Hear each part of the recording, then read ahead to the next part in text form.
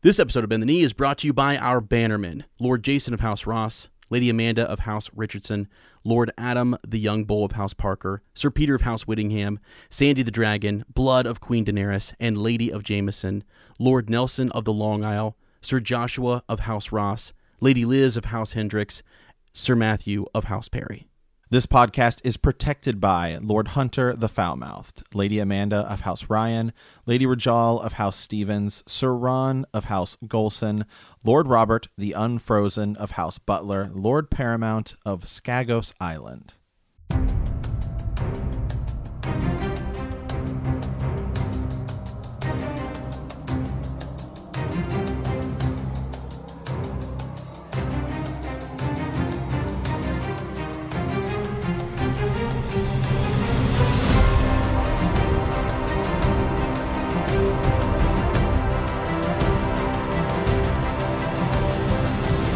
Hello and welcome to Bend the Knee, a Song of Ice and Fire podcast. I am Sir Matt, the Bud Knight, Fist of the Dragon, Maker of Gains. And I am Sir Ezra the Watchful, Stealer of Hearts, Bandit of Time, Hero of Shreve.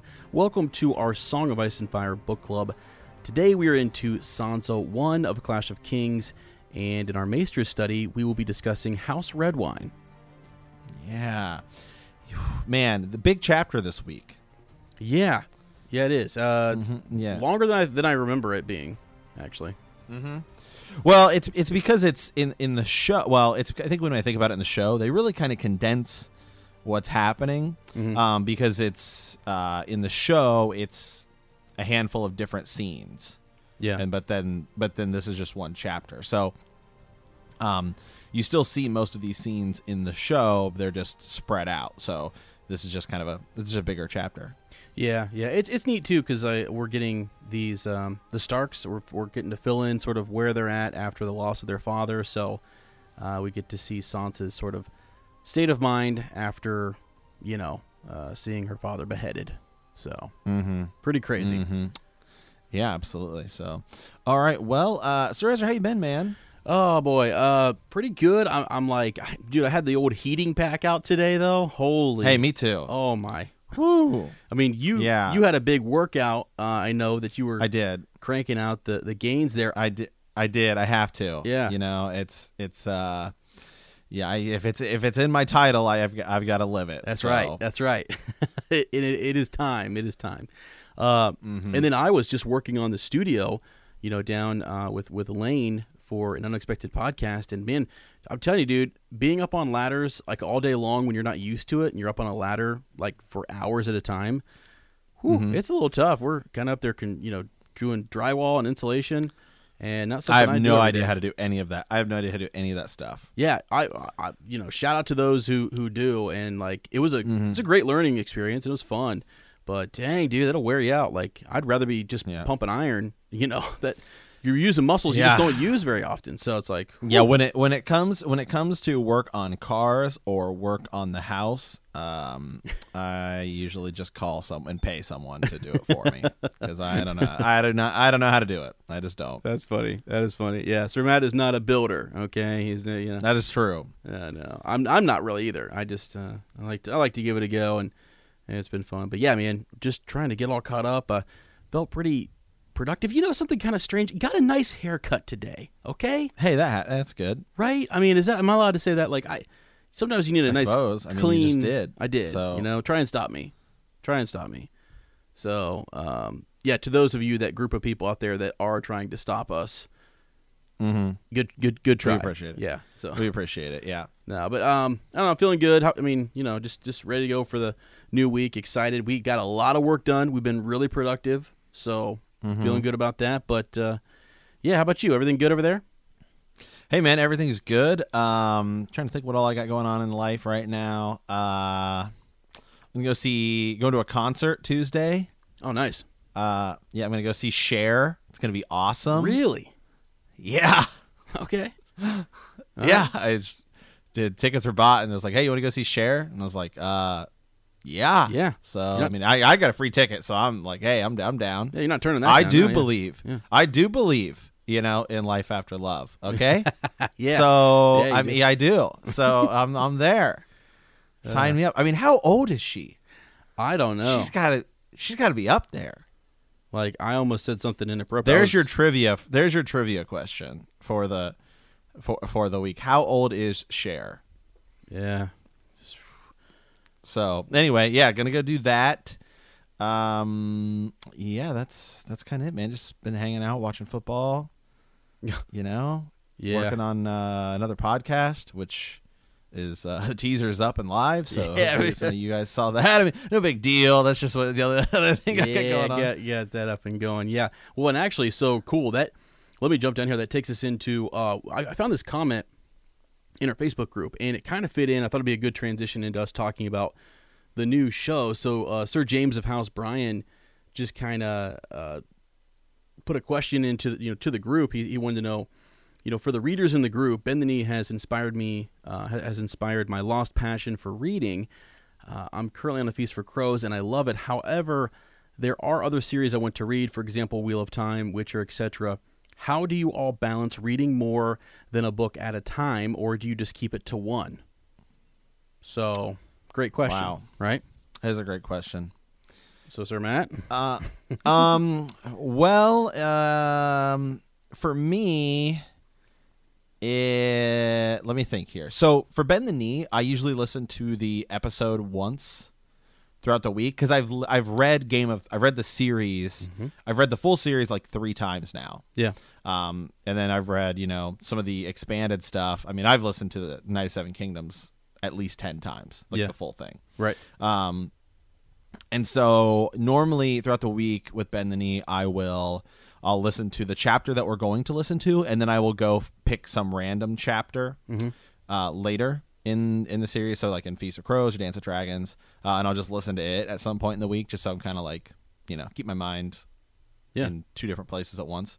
And then with other books, right now, really the only other book series that I'm reading is Wheel of Time. Mm-hmm. And so I just pick a few nights a week to kind of listen to it because I'm trying to gain all that content knowledge for that. Mm-hmm. So that's how I do it. I know some other people, I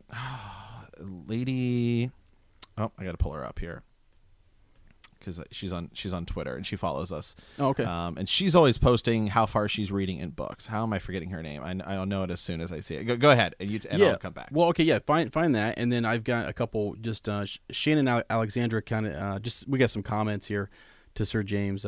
Said personally, if I'm reading more than one book at a time, they have to be a different genre. I'm working on Wheel of Time right now, so I would have a hard time reading another high fantasy series at the same time. Let's see here. Lady Annie Ellison, sorry. Oh, okay. She's always posting. Yeah, she's always posting. This is how far I'm reading. I think she uses Goodreads, which is right. A lot of people use that, and then you can like tweet like how far you are in progress. It's pretty cool. I like seeing that on my Twitter feed. So, but yeah, so some people do it like that. That's kind of where I'm at. Gotcha. Yeah. Cool. So we got, Bannerman Has No Name. Haven't read the books yet, but the Expansive TV show is awesome. Makes me want to read them.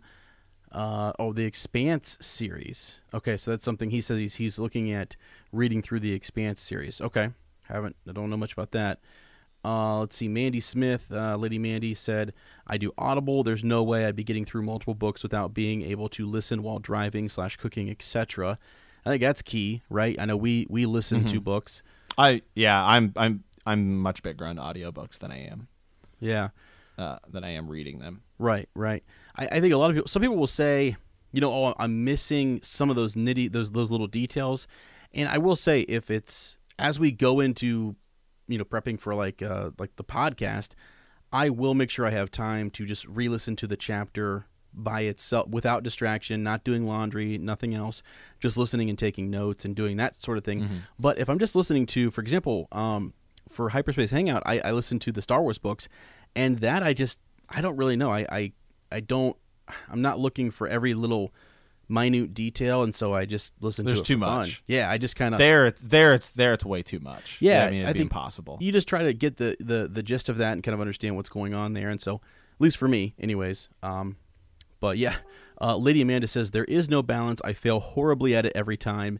It honestly depends on what I'm reading, and a lot of times it's easier when one is in an actual book, and then the other book or the other thing that she's reading is in an audio book or something I've already read.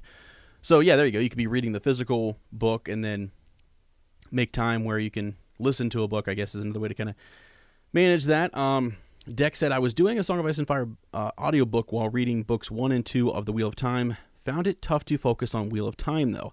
After finishing A Storm of Swords, I've now focused on the Wheel of Time audiobooks and am leaving Game of Thrones for a while. I found it tough focusing on 2 books, but with audiobooks, I'm getting through them quicker overall, even one at a time. So, I bring this up because it's something we do. We do balance different book series, Mm-hmm. So we do. Well, for me, I mean, okay, can I just really just have the floor here for a second? Because no, you can't. I'm taking it. Are you? I keep wondering if Sir Matt's one of those people who's trying to stop me, and he. No, I'm kidding. But dude, so let me think. When I leave work on Thursday or Friday, or I'm sorry, probably Fridays, and I go down every other week, and I'm recording with Lane for an unexpected podcast. I just listen to the chapter on the way down there. I've read that series before, and I typically I listen to that chapter on the way there. But you almost have to back up to the previous recording. When we're done recording, I will listen to the next chapter the day after or on the drive back home. Gotcha. So that way I've heard it twice. And then, boom, there I am. That's the world that I'm in for a little while, and that's my structure for that. And then for you and I, on Sundays, like I said, we get up in the morning, go work out, go get your coffee. We took our time today, and I went and re-listened to Sansa. And I'll probably tomorrow maybe listen to... Well, yeah, I will. I will listen to Tyrion at the start of the week, and then at the end of the week, I'll listen to it again. That's just sort of my way to kind of make sure that chapter really sticks, and I don't have to, look at the book line by line or, whatever. So that's how I do that. And then, as I said, for Star Wars, I've read most of the Legends books, and that's years of reading experience with that. And I'm not bragging. I loved those books, and I know that universe like the back of my hand. So I guess when I'm listening to that, it just sinks in, and it's good. Now, adding Wheel of Time has been interesting. I'll say that. I have had to figure out how to manage that. So really, I do it in bulk. I mean, I once I start with Wheel of Time, I'll try to listen to half the book straight before I can get something else in. So that's typically on my Tuesday through Thursday or Monday through Thursday or whatever, where I'm listening to it, just because it's massive. So yeah, I mean, it's tough for me because the last book that I read for pleasure. Well, I guess because I do listen to Game of Thrones and stuff for fun, right? Yeah. It's not like I'm just doing it just for the show. Yeah. Was the first Twilight book. I plowed through it earlier this year. I mean, I just was hooked. Yeah. I was plowed through it. I mean, so it's well, I don't know. I mean, just if you find that right book, then I guess you're just all right, I'm just gonna go. So I guess it kind of depends if it's something that really, really grips you or whatever. So yeah, I mean, it also, so, I mean, part of that was work too. Yeah, for sure. So yeah, I mean, because it's we may podcast about that at some point soon, because now there's a Facebook poll about it. So I'm just saying, you never know. Yeah, right. So do you remember years ago when I came out to visit you, and you had just literally grinded through all of the Harry Potter series? You remember that? Well, I hadn't just grinded through. I was working my way through. Oh, you were? So yeah. So when you came out, I was reading book 3, Prisoners of Azkaban. Okay.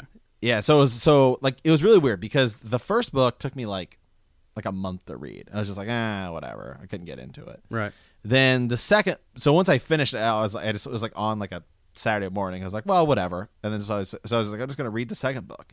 I read the second book in a day, and it wasn't amazing. I wasn't still really gripped until I read the third book, and the third book was when I got hooked, and then I just sprinted through the rest. Yeah. Right. Well, that actually happens to me in A Song of Ice and Fire, where I'll hit a chapter that is so good, and then the next one is good, and then I get a string of chapters where I'm this is awesome. This is a great point in the series. Right. And then something happens to where, all right, we're back to the lull or whatever. Well, you know, it kind of depends on how you're reading it because, you know, as we've talked about many times before, we found this kind of to be a problem in the first book is the Daenerys chapters, because in A Game of Thrones, the only person who does anything over in Essos is Daenerys. Yeah, right. And so you're just going through everyone, and then you get to a Daenerys chapter, and it feels so distant, so far away, that's where that kind of lull happens. I think it tends to slow down a little bit, but I find myself sometimes just doing POV reads. Mm-hmm. It's like, all right, I'm just going to listen to, because I just like sometimes I'm just like, it's not that I dislike that character. It's like, that's just not what I want to listen to right now. So I'll skip and I'll just go through. Like, there's a lot of times where I'm just listening to Jon, and then it's like, all right, nope. Just keep going with Jon. Yeah. See, I'm actually going to make a mental note here to ask you when we start doing, when we start talking about Wheel of Time. So the new podcast, by the way, for anyone who doesn't know, is Heroes of the Horn. All right. Pretty big deal. All right. Heroes of the Horn. I don't know what that means yet, but apparently it's a big deal. It's a big deal. All right. So you got to answer the call. It's our Wheel of Time podcast that we just sort of put a little teaser out there for. But and in that, Sir Matt is going to be doing just an initial read. My whole job is to gather. I'm going to need some. Basically, he's going to need his own guard to protect him from spoilers. So because I haven't read it yet. So right, and we're gonna do this really try to like document this authentic sort of capture the first read through, and really, because I almost wish I could have done that, because I love trying to guess and think ahead about, you know, I love to try to figure it out. You know what I'm saying? I love to look at the author's clues and see if I can figure out where it's going to go, or then be surprised that I didn't see that coming, and then go back and say, well, was there a clue for this? Like, what did I miss? I mean, right. Or, oh my God, it's all fitting together. So I'm really excited to record that with you, and we're going to need some guards around you. But, you know, you just mentioned the point of view rereads and kind of getting in, let's say Jon, for example, or Tyrion's coming up after Sansa. I would love to do a Tyrion read through. I think you're going to find in Wheel of Time when the characters split up. So at one point, there'll come a time where, that's not major spoilers. You could probably imagine that would happen. Wow, thanks for you literally just ruined spoiled the whole thing. Literally, I mean, wow, they don't stay together the entire 15 book series. People are like, wow, all right, Sir Ezra's off to a bad job. Oh gosh. But you're telling me in 15 books they cannot figure out a way to keep the entire cast together? The whole time. Entire time. I mean, Jiminy Christmas, man. Holy cow. But I think you'll find, at least I have in this reread, like, man, I just want to keep going with that character. It's like, oh gosh, we have to go back to the river, and we have to build up again, because, you know, the author will, like a good author does, leaves you kind of in this suspenseful moment, and okay, let's get the rest of the crew caught up to where you're at, because they're about to intervene here or whatever. And so it's pretty neat, I guess. But what's different about that is the characters, we'll talk about this obviously in that show, but the arc or the path or where they're at is way more interconnected. Sometimes I feel like in A Song of Ice and Fire, the events affect one another, but the characters, you know, they're in different sides of the world. I don't know, it's just, for a time in A Song of Ice and Fire, it can feel disconnected, and then he brings it, you know, just got to stick with it. He'll bring them all back together, and it's all going to connect, but it's just also tough to see because it's not freaking finished yet. Gosh. Yeah. Dang it. Anyways, so, whoa, okay, yeah. Thought that was a great question. You know, I just wanted to talk about reading because I do read so many different books, and people kind of ask me, how do you keep it all straight? You have to have structure. You have to have your routine. Like in the morning, I know what podcast I'm going to listen to, and I know what audiobook I'm going to listen to, and I know at what point during my drive I switch over. And on the way home, same thing. So, you know, but that's that. So, okay, cool. So make sure if you guys have a chance, you know, at the Horn of Valyr, if you want to follow the new project, we've got a welcome episode coming out next week. So be sure to subscribe there and check that out. The Heroes of the Horn. The first episode will be January 1st, 2020, but we just got like a teaser and a welcome episode out there. So we'd love to have you go over there and support and get involved in that, because it's going to be a lot of fun, and it's a high fantasy series. It's just really epic. Yeah. And so we're excited. Okay, Maluka. Before I forget, I love Maluka. Yes. Malu's awesome. She does our outro song. Yes.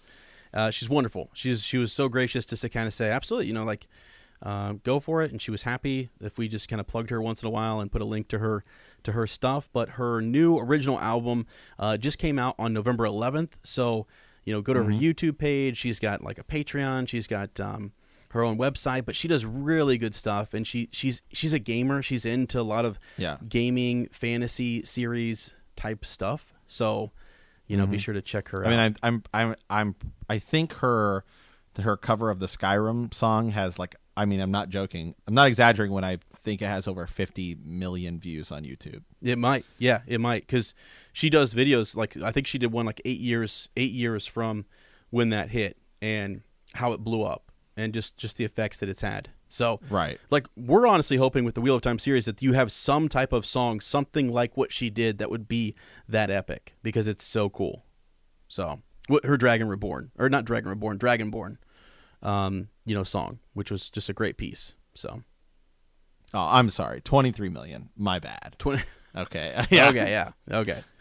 Yeah. Still, it's awesome. So shout out to her, and we want to thank her very much for all her support. And we've been trying. She got really busy there. She was interested in coming on the show at one point. And maybe when the next TV series comes out, we'll hit her up and see if she would like to come on and talk with us. So I know people have always asked, you know, where did you get your guys' outro and who is that singing? So that is her, and she's awesome. She's really cool. So okay. Also, you can support us on Ko-fi. Shout out to Lady Jessica of House Springfield. So you know, those are guaranteed shout outs if you want that. So Perfect. check that out. Yeah, absolutely. All right. Do we have a captain's report? We do. Yes, we do. So we have, let's see here. Was Balon Greyjoy killed by a faceless man? And overwhelmingly, the response was no. It was one of those theories where people were kind of wondering, was someone hired for this? Was it Euron? You know, who may it be? And there's some comments suggesting, you know, possibly who kills him. But so that was our captain's report there. And I tend to kind of agree that maybe it wasn't a faceless man. But, yeah. So pretty neat. I mean, it's still possible, but not probable. Yeah. So just kind of neat as this, you know, in A Clash of Kings, it's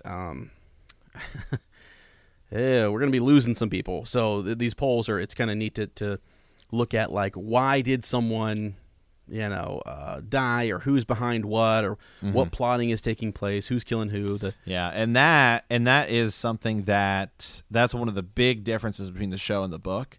In the show, it is Euron that kills him, but it happens so much later. Yeah. In the show, you almost forget who Balon Greyjoy is. You're like, who is this guy? I haven't seen him in like 5 seasons. And it's just one of those things where, again, you know, we talked about the issues with season 8 and possibly season 7. I think that's in season 6. Okay. Which was where they were starting to run out of content, and it was, hey, let's go back and add in some of that stuff we kind of forgot to do, was what a lot of people had always kind of described that scene as. And I remember like some of the interviews around that time. So it does happen, just not in seasons 2 or 3, which are what the show kind of seasons 2 and 3 is like roughly a Clash of Kings to the book comparison. That's where all that content is coming from. So it does not happen in those seasons, but it does happen in the show. Yeah. Yeah. So yeah, always good to, you know, check the differences between the two. So you always wonder too, like, does the show know something? I mean, were they told something, and that's why it's depicted that way? That's what I think. Exactly. Yeah. So okay. Yeah. All right. Well, ready for the reread, Sir Ezra? Yeah, ready for the reread. I mean, the only thing I wanted to mention just quickly was in the Maester study, and it's short. It's just. Oh yeah, I'm sorry. Oh my gosh, man, I was skipping over an entire segment there. Dude, House Redwyne. Yeah. Let's go. Right? I mean, there's not like we could almost skip over it. It's not a huge deal, but I mean, House Redwyne itself is important. But in this chapter, really, you just get a quick little connection to the Redwyne twins, and we kind of see that they have been. They've been taken by Cersei, and they're being held really to keep the Redwyne fleet, you know, loyal to the crown. And I think that's just a big thing to kind of remember. So Paxter Redwine is the he's sort of the head of the house, if you will, and his twin sons are there, and they've been kind of taken. We first see Horace Redwine in the Hands tourney, and he's unhorsed by Jory Cassell. Pour one out for him, right? In that first joust there. So they stick around, and as we know in this chapter, we're going to have King Joffrey's name day. They're here. They're here again, and it just talks about how Horace did a little better than his brother Sir Hubbard, and who they went up against and everything. But I think it's just kind of interesting to note that House Redwine is important in that they have a large fleet, and right. Well, I mean, the most important Redwine we meet is, she was formerly Olenna Redwine, which is she's now the Queen of Thorns. Yep. Tyrell. Olenna Tyrell. So yeah. But she was a Redwine, so that was that's their prominent family in the Reach, and so she married into the Tyrells. Yeah, it's a good little tie-in. It's a good little connection. And I've always thought their sigil is kind of cool. I don't know why. I just think it's just a blue shield with like grapes. Right. Yeah. The grapes. Yeah. So I don't know. It's just interesting. We'll keep track of them. There's not. We kind of. I don't know. They're referenced again in the Storm of Swords and in A Feast for Crows, and then briefly in A Dance of Dragons. So they'll be around for a bit. I mean, the house will be there, but it's just like, what role will they play? When are we gonna see them really in action? And all that good stuff. There's a lot of history to them, which is cool. So when we talk about the arbor and the fleet and everything that kind of goes with House Redwine, that's been important significantly, in the histories, but it here in this A Song of Ice and Fire, it hasn't been as important. During the Dance of Dragons, so you look at the TV show, I think House Redwine's probably going to be more prominent. We're going to get to meet some of their members and see how they influenced the histories and how they interacted with the Targaryens. So, but that's really about it for them. I just wanted to give them a quick mention, and we've been trying more so in the Maester study just to pull out some of those other houses and take a look at them and discuss them a little bit. So keep an eye on them as we move forward. So yeah, I was looking up Lady Weber because I thought that she married into the Redwines at some point, but I was wrong. She does not. She doesn't.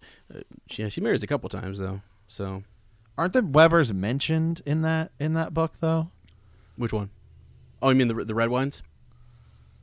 Are they mentioned? Yeah. Are they mentioned in? They must be. That's why I'm thinking of it. Never mind. They might be. Yeah, they might be. Well, let me see here. So in the histories, I don't think it's really so. They claim descent from Gilbert of the Vines. So remember we were originally thinking about that the Long Night show, or what was it going to be called, Blood Moon or something?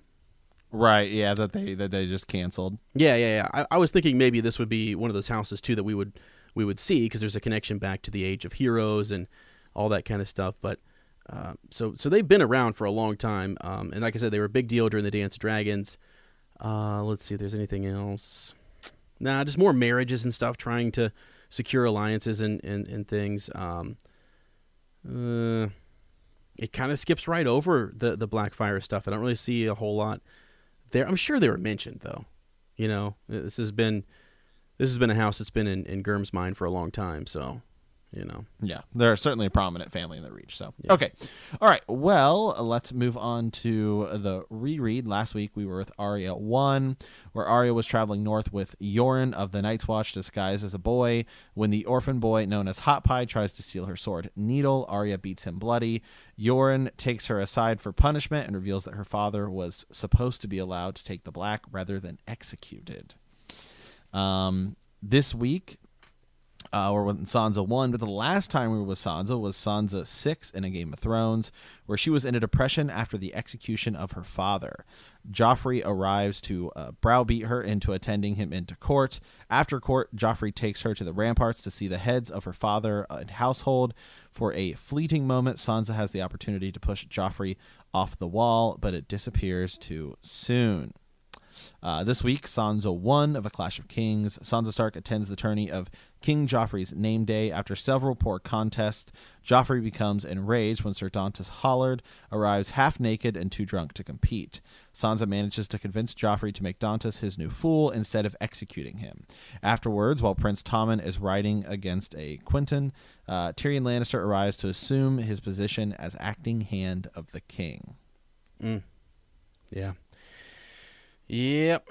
So, boy, Sir Dantas. Jiminy Christmas fella. Big deal, man. He becomes the new fool. Him and Moon Boy. Yeah, they do. Wearing their motley, sleeping together and everything. Yeah, Moon Boy's doing some sleeping. Oh, according to Tyrion in the third book. So we'll get to that. Yeah. He sure is. Yeah. Yeah, Jamie thinks about it for a while, let me tell you. So I mean, this is the third fool we've heard about in the first, 3 chapters. Yeah, they're a big fools deal. are mentioned a lot in this book. Yeah. And I would even say we got Patchface, we got Moon Boy, now we have Sir Dantas. Right. Yeah. It's they're a pretty big deal, and it's sort of like, why is that? What was he thinking during that time? It's just it's weird. I don't know. It's sometimes weird what Gurm focuses in. There's a reason for it, I'm sure. All right here. Well, the morning of King Joffrey's name day dawned bright and windy, with the long tail of a great comet visible through the high scuttling clouds. Sansa was watching it from her tower window when Sir Aerys Oakheart arrived to escort her down to the tourney grounds. "What do you think it means?" she asked him. "Glory to your betrothed," Sir Aerys answered at once. "See how it flames across the sky today on his Grace's name day, as if the gods themselves had raised a banner in his honor. The small folk had named it King Joffrey's Comet." Yeah. And then she said she's also heard many servants call it the Dragon's Tail. And then he goes on to say, "King Joffrey sits where Aegon the Dragon once sat, in the castle built by his son. He is the dragon's heir, and crimson is the color of House Lannister, another sign. This comet is sent to herald Joffrey's ascent to the throne, I have no doubt." And then she goes on to say, "Isn't he a Baratheon? Shouldn't it be a yellow or black?" Yeah. Comet. Right. Yeah. Good point. So that's going to be a focus, as we said at the beginning of this book, for a couple of chapters, trying to figure out what the comet is and how is it significant and what sign does it. What does it mean? And Gurm's sitting there going, it doesn't mean diddly squat. It's just a comet. We still don't entirely know. No, it's just a comet. People will make of it what they will. That's sort of the craziness to it. Some things have meaning, some things or whatever, and then others don't. It's just kind of like, it's... Yeah, I mean, so you've got a handful of things going on at this comet.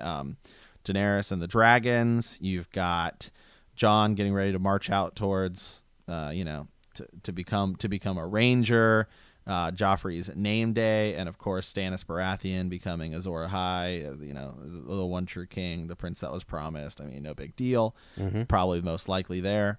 And I'm just joking, but seriously. Yeah, no, seriously. Yeah. Yeah, something. So you were, as you read that first little bit, I was thinking about Sir Aerys Oakheart, right, the member of the Kingsguard, and I feel like he's one of the younger Kingsguard members. He seems real youthful. I'd have to check though. I know he becomes a member in 290 AC, but he. So in the Game of Thrones, he does compete in the Hand's Tourney. Along with the other White Cloaks of the Kingsguard. Doesn't really give much as to what the outcome was there for him in that tourney. It's asked whether or not he's going to ride in the list today. And actually, when he shows up to King Joffrey after escorting Sansa, he departs.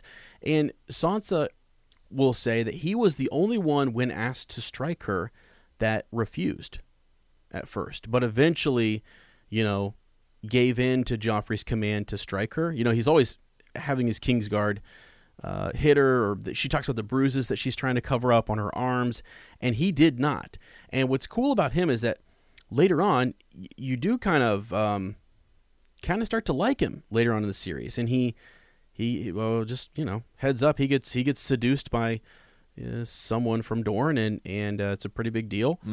But he's a cool kind of character, and we haven't heard a whole lot about him until right now. We're getting introduced to these members, and I think some of that world building that Gurm was trying to do, he tried to fill in some of the Kingsguard, make sure we know who's who.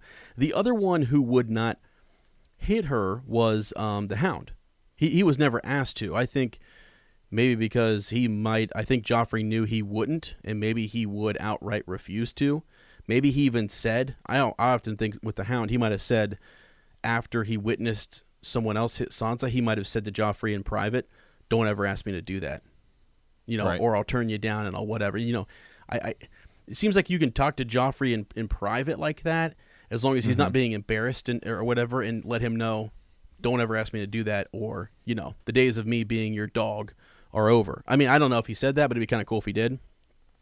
So, yeah, I don't know. Ares Oakheart, just interesting little. Yeah, he is an interesting character. We'll learn more about him. I think it's Storm of Swords where that stuff's going on. Yeah. Or Feast for Crows. It's Feast for Crows, right? Right, but starts in Storm, yeah, and then we'll get a lot of it in a Feast for Crows. Yeah, and he dies. Yeah. He dies, and then the Martells kind of freak out because they're like, well, we need to come up with a story about his death. Right. Yeah. It's a big deal. But he's also trying to do kind of the right thing. I guess you see a tender side to him. You at least see people who don't, like, he had a little defiance in him, and he at least understood that wasn't right to strike a lady like that. And kind of probably doesn't think too well of Joffrey. And Sansa was glad that he was the one who came to collect her and take her to the tourney. So yeah. Okay. All right. Well, so after she's kind of taken down, this is where they're going to go attend the tourney. Mm-hmm. Yep. The tourney in Joffrey's Joffrey's name day, and when she's having some conversations with Joffrey, this chapter itself kind of slips up with her, like it's about her kind of learning how to talk at court, the things she should say, the things she shouldn't say, the things that she kind of slips up. There's something she mumbles later. Nobody hears but Tyrion, and so I mean that's kind of the theme of this chapter here. And actually, I would say with this book is, the last book, she's kind of just thrown into this really unfortunate situation. This is really where she kind of begins her journey in learning how to play the game. Yes. Yeah, for sure. Well, yeah, as you say, she's made mistakes before in just what she's said or what she's been willing to say to Joffrey. And it's gotten her bruises, it's gotten her struck. He's doing awful, terrible things. So it's like extreme stuff that's causing her to react. It's not like she's just upset with the look on his face and says something about it. I mean, she's not like an idiot or whatever. But she's also very naive at first in trying to figure out what's going on. The Hound gave her a couple subtle reminders or I guess some advice, some subtle advice. So yeah, like as you say, right here in this chapter, after Sir Ares, kind of bows out and says, pray pardon me, your grace, I must acquit myself for the list. Here's where you have this little interaction between her and Joffrey, and he notices that she's wearing some of the stones or some of the jewelry that he gave her. So yeah, I like this that following line. Yeah. So the king had decided to play the gallant today. Sansa was relieved. She says, "I thank you for them and for your tender words. I pray a lucky name day, your grace." Right. Yeah, and then he even sit. He commands, but at least he's not gonna like hit her or something. Yeah, and I think what's interesting is you watch how he behaves and the people who he's around and where he's at. A lot of times it's. Although I don't think he'd hold back from hitting her in front of everybody else or doing something here or having one of his Kingsguard do it. I mean, he does stuff in court to her that's ridiculous. So oh, absolutely, yeah, absolutely, yeah. But I think he's at least trying to. I don't know. He's kind of delusional. He thinks he's just king, and he's got like it describes him as having his leg casually thrown over the chair here while he's out watching this and just sort of. Dismissing people. He's almost like he gets bored really quickly, and he just wants to, I don't know, wreak havoc on the world and people, and just be I hate him. Okay, I can't stand him. Yeah, well, most people do. Yeah, David Christmas. Yeah, I don't think there's many people who are like, my favorite character is Joffrey. It's really something about him I I'm like. really liking this guy. Yeah. So after she's sitting down, this is when he tells her about the Beggar King. So he tells her about what happened to Viserys, and then he talks about how the Dothraki gave him a golden crown. Right. He's like, that's funny, don't you think? The dragon was their sigil. It's almost as if some wolf killed your traitor brother. Maybe I'll feed him to the wolves after I've caught him. Did I tell you I intend to challenge him to single combat? I should like to see that, Your Grace. Sansa's responses, more than you know, and then Joffrey kind of eyes her, deciding whether she's mocking him or not. But again, that's a line where she can kind of mock him, but still make it seem like, that's a smart answer. It is. Yeah, it's better than before. Wait until he gives you, let him give you something, and even though he's being torturous here, if you in your own mind can kind of say, I'm going to say this, but it's got double meaning, and it means something. It will mean something to him based on the words that he hears, but to me, here's what it means secretly. So well, because you a lot of what happens in court, you see this a lot with like Littlefinger. Yeah. He'll say things in a way that is both mocking, but also doesn't make him look like a jerk. It makes you look like a fool, not you like him look like an attacker in a way. I'm trying to, Oh, I do. Yeah. Yeah. Absolutely. Yeah, absolutely. That's playing the game, as you say. That's learning how to be a little more witty. Just be smarter about your responses and what you say, and let them be kind of a double-edged sword. And exactly. Yeah. Okay. Let's see. So then, yeah. She asks him if he's going to enter the lists to fight, and he says, "My mother says I'm not allowed." And then he kind of asks the Hound, "Do you think I'd to win?" He'd say, "Against this lot, yeah, why not?" Yeah, why? Yeah, right. But he calls them a bunch of gnats, right? Just they're nothing really. So, and they really are. There's not any like big. I don't know. It just, like the big epic battles are not there, and it's like, why is that? There's something grand that was lost with Robert Baratheon. I don't know if they're just being more responsible in the. Obviously, there's chaos in the realm, which is for sure. Well, right. I there's not that many people that are going to attend because they're at all this point in up. time, not only that, but at this point in time, just about everybody is enemies to the crown. Mm-hmm. Yeah. I mean, the Starks clearly aren't going to send anybody to your tournament. The Vales actually really kind of just sitting out. Really, I mean, yeah. They're kind of just held up. I mean, I guess you could say they're aligned with Riverrun because they did have Tyrion there, but they're really just kind of sitting out, not doing anything. Dorne obviously isn't involved. The Reach, they're with Renly Baratheon in the Stormlands. So I mean, really, who do you have to attend? Yeah, it's what makes this such a ridiculous lot here, and that's why you have Sir Dantas show up. I mean, exactly right. That's the best you can. I mean, he's here, and this is and that's why Sir Aerys says at the beginning, like he's like, I'll probably win it. Like there's really no one solid here to challenge him. Exactly. So it's gonna come down to like a battle between the Kingsguard. So. Okay, so then they all kind of start getting ready. We do, like you said, we do get a little bit of world building here. We do learn a little bit more about some of these other houses. House Redwine is there. Sir Hobber of House Redwine of the Arbor.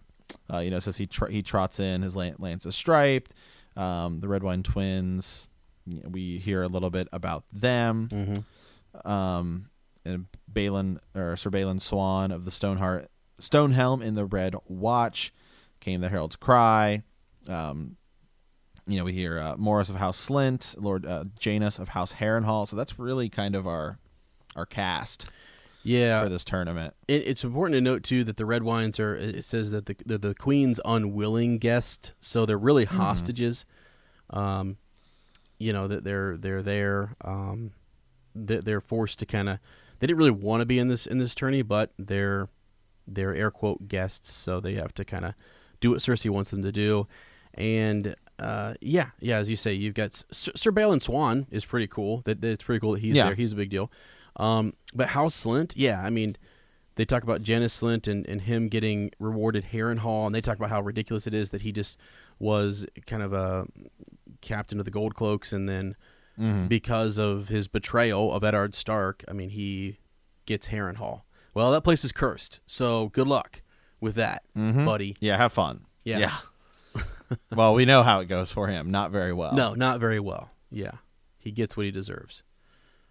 Sort of. Yeah. Okay.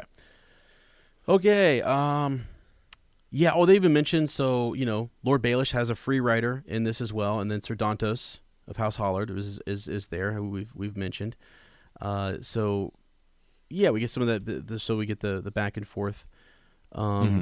There, let me see. And even so, then I mean, as they start jousting each other, you start getting comments from the Hound and Joffrey talking about, this isn't really that good. Yeah. Everyone seems kind of bored. Gnats, they keep saying. Yep. Then it says, the king was growing bored. It made Sansa anxious. Yeah.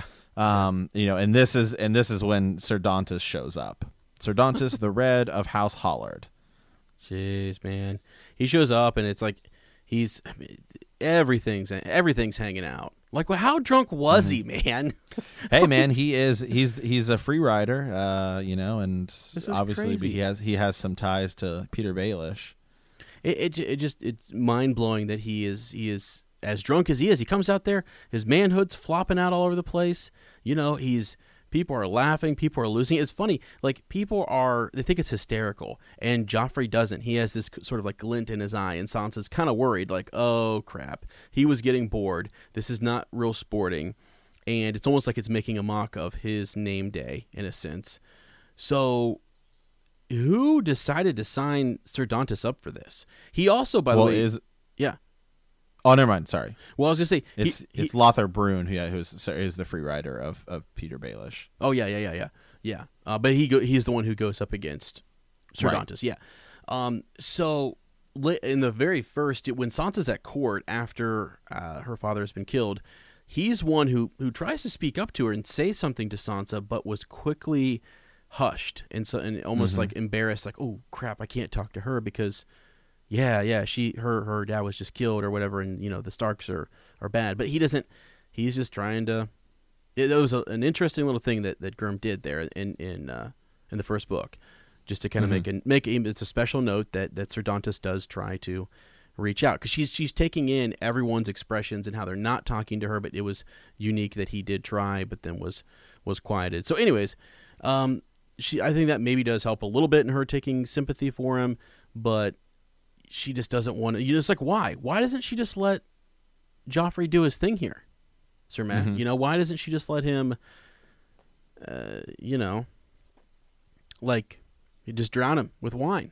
I mean, I think it's by accident that I think it's by accident that she speaks up. I mean, obviously she certainly doesn't condone it, but I think because once she says it, I think she realizes what she said. Yeah. I think it was she just didn't mean to say it. Yeah, I don't think she meant to say it out loud. I also think maybe subconsciously too that like, since there was that situation, the nod to her in the first book, or a bit of kindness, because she's really trying to read and pick up on who in the Kingsguard are kind to her. At the end of this chapter, she realizes that Tyrion uses kinder words, and I would much rather be betrothed to Tommen because he's a kinder, gentler soul.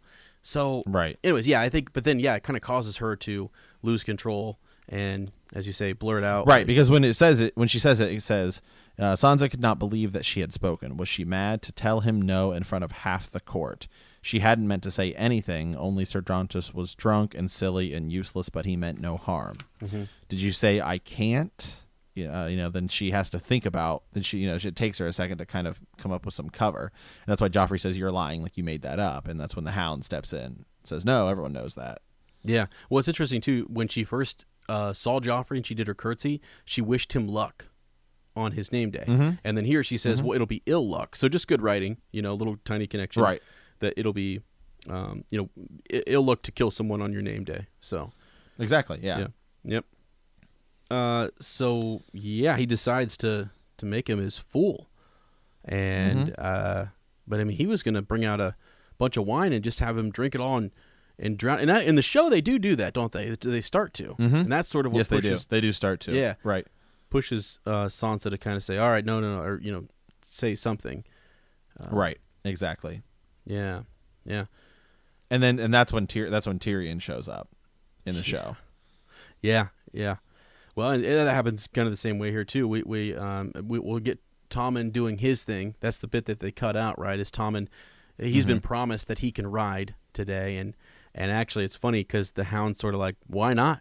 Bunch of gnats out there. You probably could ride against some of these guys.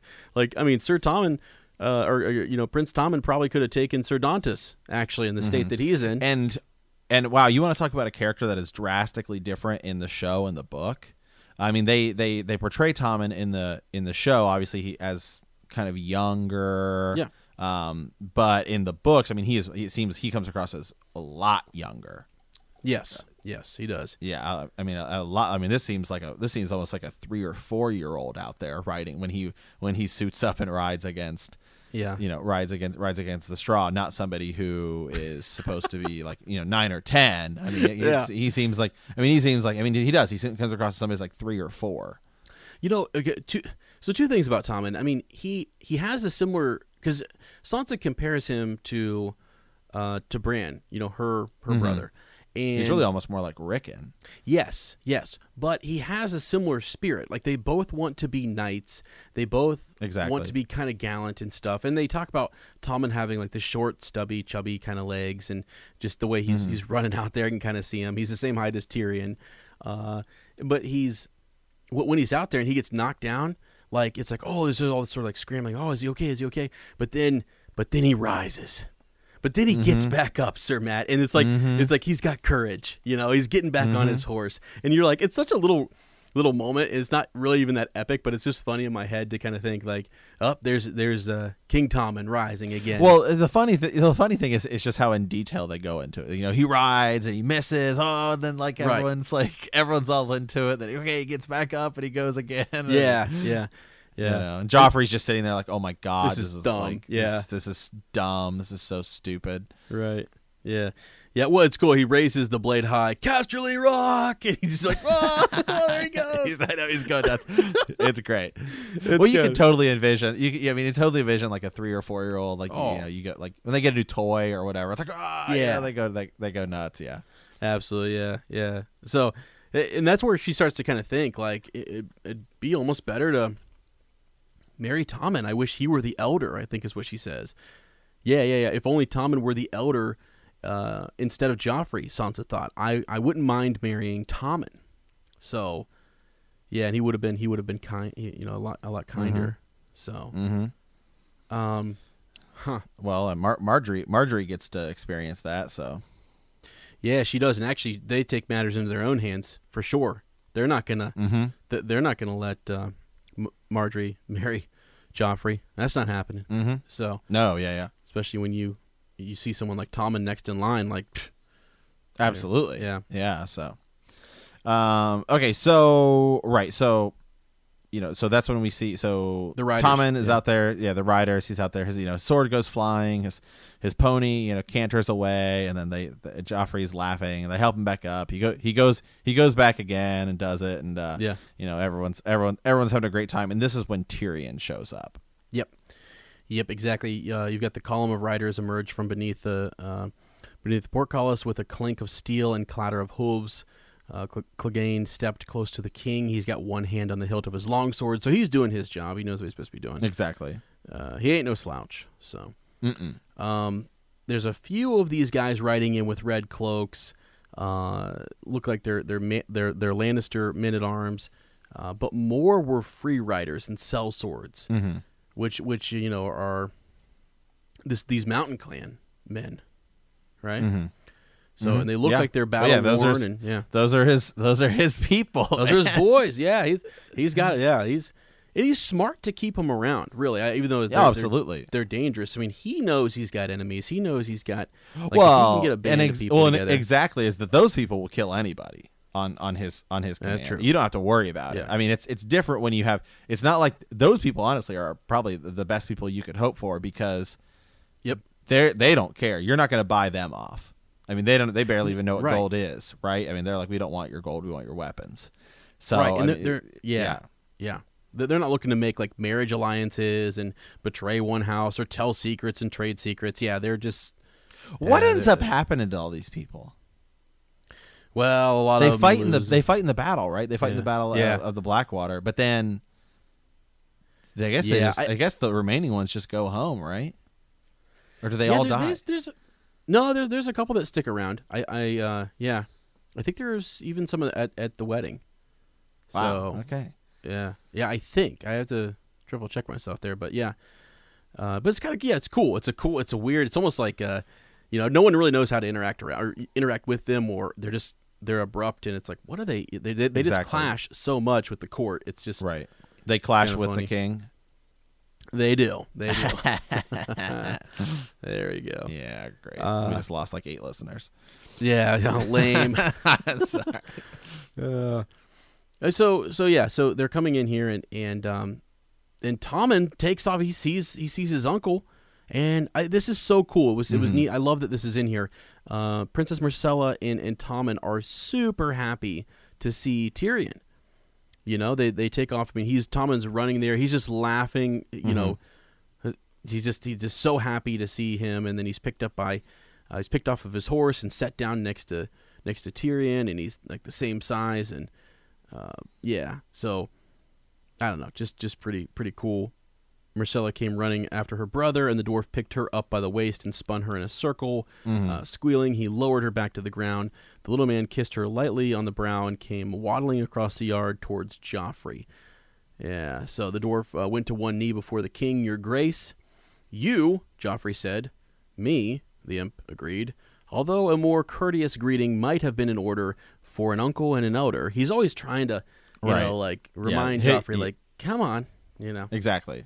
Yeah, he and Joffrey obviously do not get along, Right. and so then he's that's when they're talking. They talk a little bit. He says, "I'm sorry for your loss." He's like, he's like, "What loss?" He's like, "Your dad. The king. He had a big Right. man, black beard. Do you remember him?" And he's like, "Oh yeah, he was killed by a boar." Is that what they say?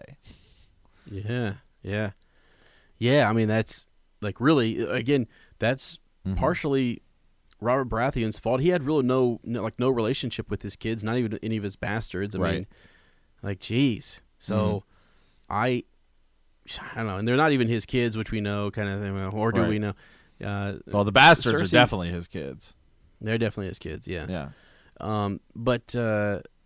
So this is why they're not wearing, Baratheon garb, and their uncles are out to get them too. So they're all wearing red. They've got they're lions. I mean, that's what they are. They're Lannister lions. So even though they have the last name Baratheon, it's true. Yeah.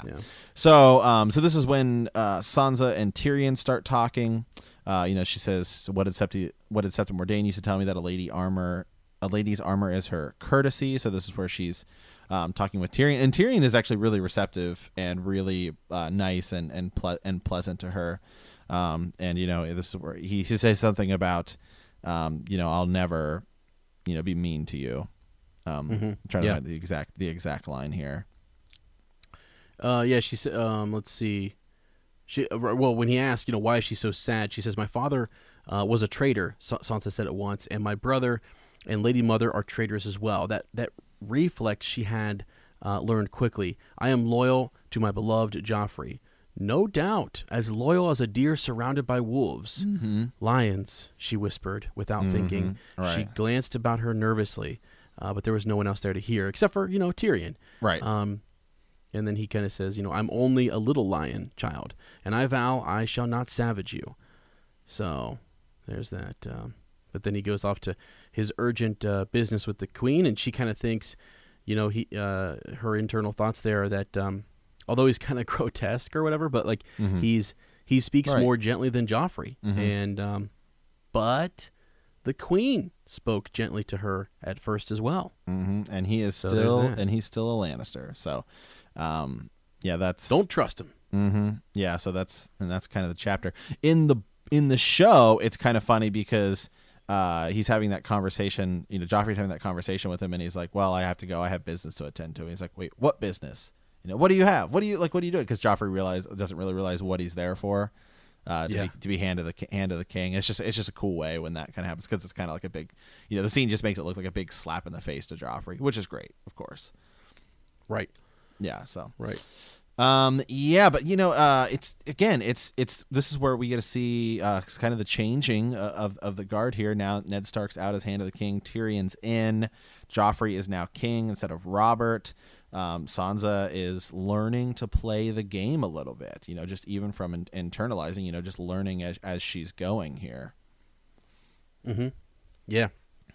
Yeah, it is. It'll be neat to kind of see how quickly she has to figure out. I mean, for her own life and for her own. I mean, you wouldn't think. So she's a hostage, and like Cersei's trying to figure out that. Or she knows it's important to keep these people alive. She's got the Redwine twins there as well. Like that's a very strategic move to make. But her son is an absolute idiot and just killed one of their most like important hostages. And then you've got a situation where like Catelyn Tully later on is going to be doing something really stupid as well. So it's weird. Like you're supposed to keep these people, you're supposed to keep these hostages and stuff, but like emotions get in the way. And they're like, but in both cases, Joffrey does something to give up one of theirs, and Lady Catelyn does something to give up a hostage that the Starks have, and it's both guided by just there's just strong emotion. Exactly. Well, that's what we learn in the Game of Thrones. You cannot make mistakes, and you really have to be kind of ruthless. You can't make bad decisions. That's what gets you killed. Yeah. Right. So okay. All right. Well, hey, let's move on over to Send a Raven. Yeah. So this week we have a Raven from Lady Becky, Lady Becky Faye, the Gentle Heart. And I just want to say before we read this, like kind of spoilerish. So, if you're doing an initial read and you want to avoid this, feel free to.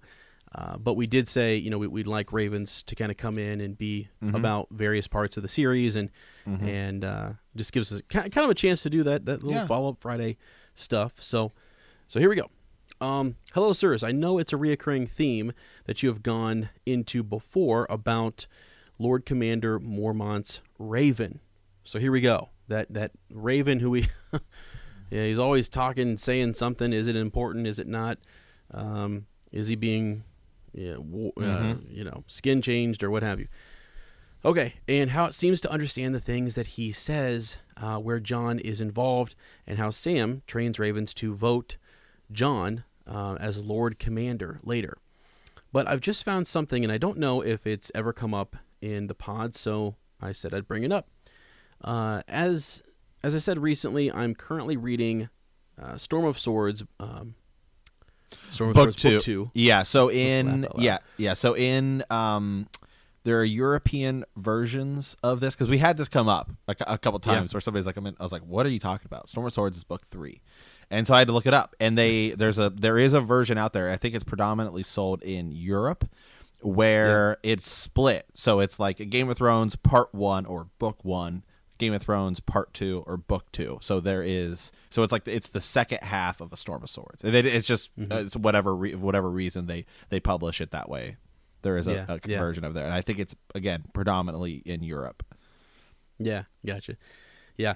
So in Sam's chapter where he and Gilly and Gilly's baby are taking shelter in a village, Sam hopes in White Tree. Where they are ultimately rescued by Cold Hands. Okay, but I was really surprised on this reread, as it seems that the Raven 100% knows what's going on. It's the Raven that sits on Small Paw White's shoulder when he attacks, and Small Paw stole Mormont's Raven after the mutiny. So I'm calling this same bird Mormont's Raven. Okay.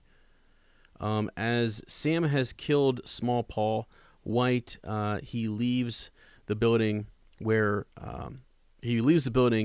were in to find Gilly and the babe against a werewood. Surrounded by dozens or scores of whites, Sam whimpers, "It's not fair." Okay, quote, "Fair. The raven landed on his shoulder. Fair, far, fear. It flapped its wings and screamed along with Gilly. The whites were almost on her. He heard the dark red leaves of the werewood rustling, whispering to one another in a tongue he did not know. The starlight itself seemed to stir, and all around them the trees groaned and creaked. Sam Tarley turned the color of curdled milk, and his eyes went wide as plates. Ravens. They were in the werewood, hundreds of them, thousands, perched on the bone-white branches, peering between the leaves. He saw their beaks open as they screamed, saw them spread their black wings. Shrieking, flapping, they descended on the whites in angry clouds. They swarmed round Chet's face and pecked at his blue eyes.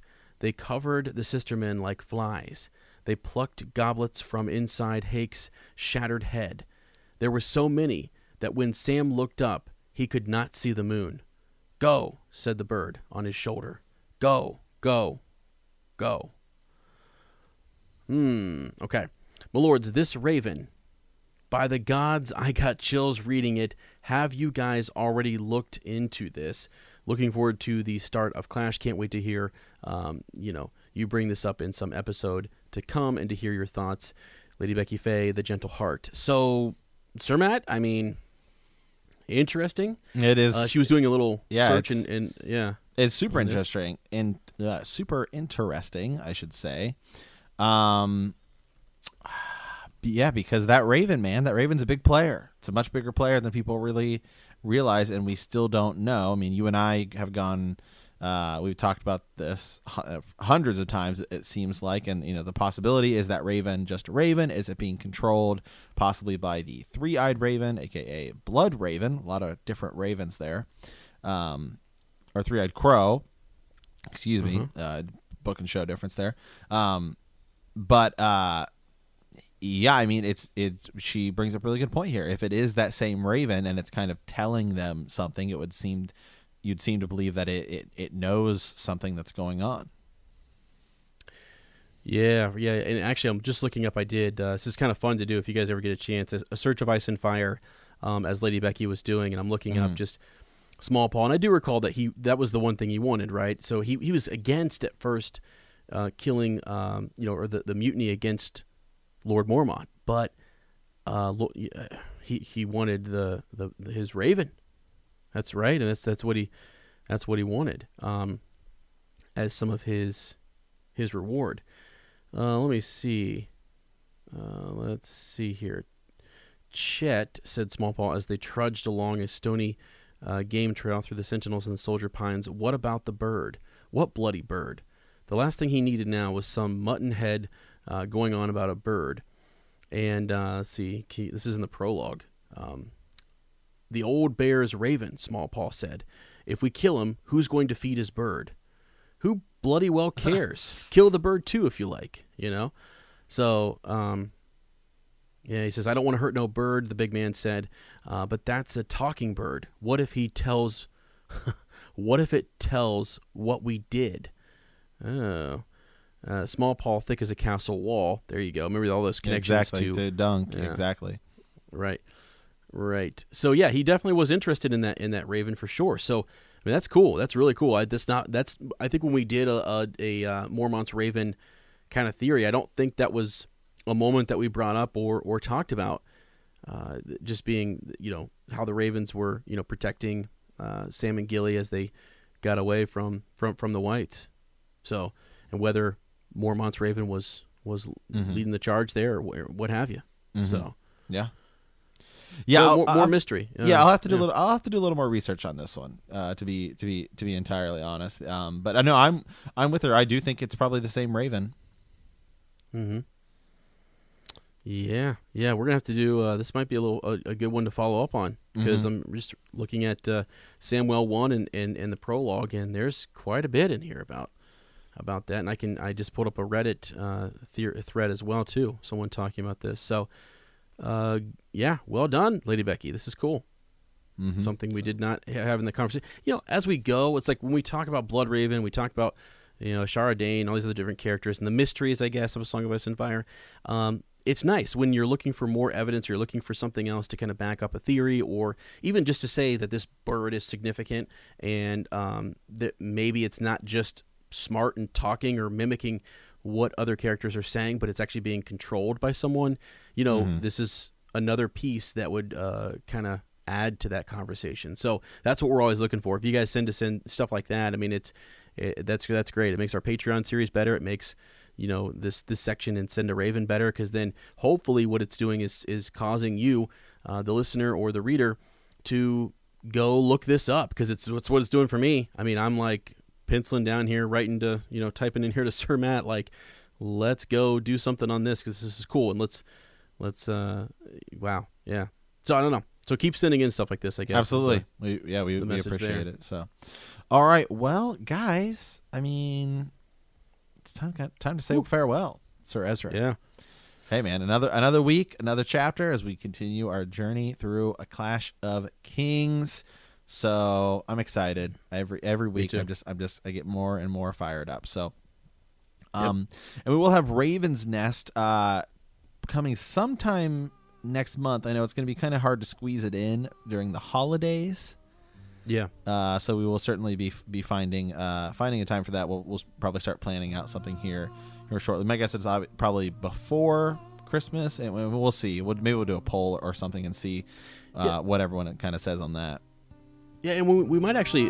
So one of the things we do on Patreon too is we could do a poll and look at maybe what people want to talk about, because it doesn't have to be, like the upcoming TV show or these chapters we've been reading. It could be something like this. It could be a theory that you guys want us to dive into. So that would be cool. It's about time we got back to that, which is fun and exciting. Exactly. Yeah, absolutely. We can if we want to pick a topic and then everyone kind of comes to the table with some thoughts and theories on that, then we can do that. Hey, I mean, who is the Red Comet for? I mean, that right there, I mean, there's one. Yeah, exactly. Yeah. So, yep. So, all right. Well, we want to thank you for playing the Game of Thrones. In our next episode, we will be discussing Chapter 3, Tyrion 1 of A Clash of Kings. If you like our podcast, don't forget to subscribe, like us, write a review, leave a comment, or send us a raven at btkcast@gmail.com. We will see you in a week, and remember that the night is dark and full of terrors.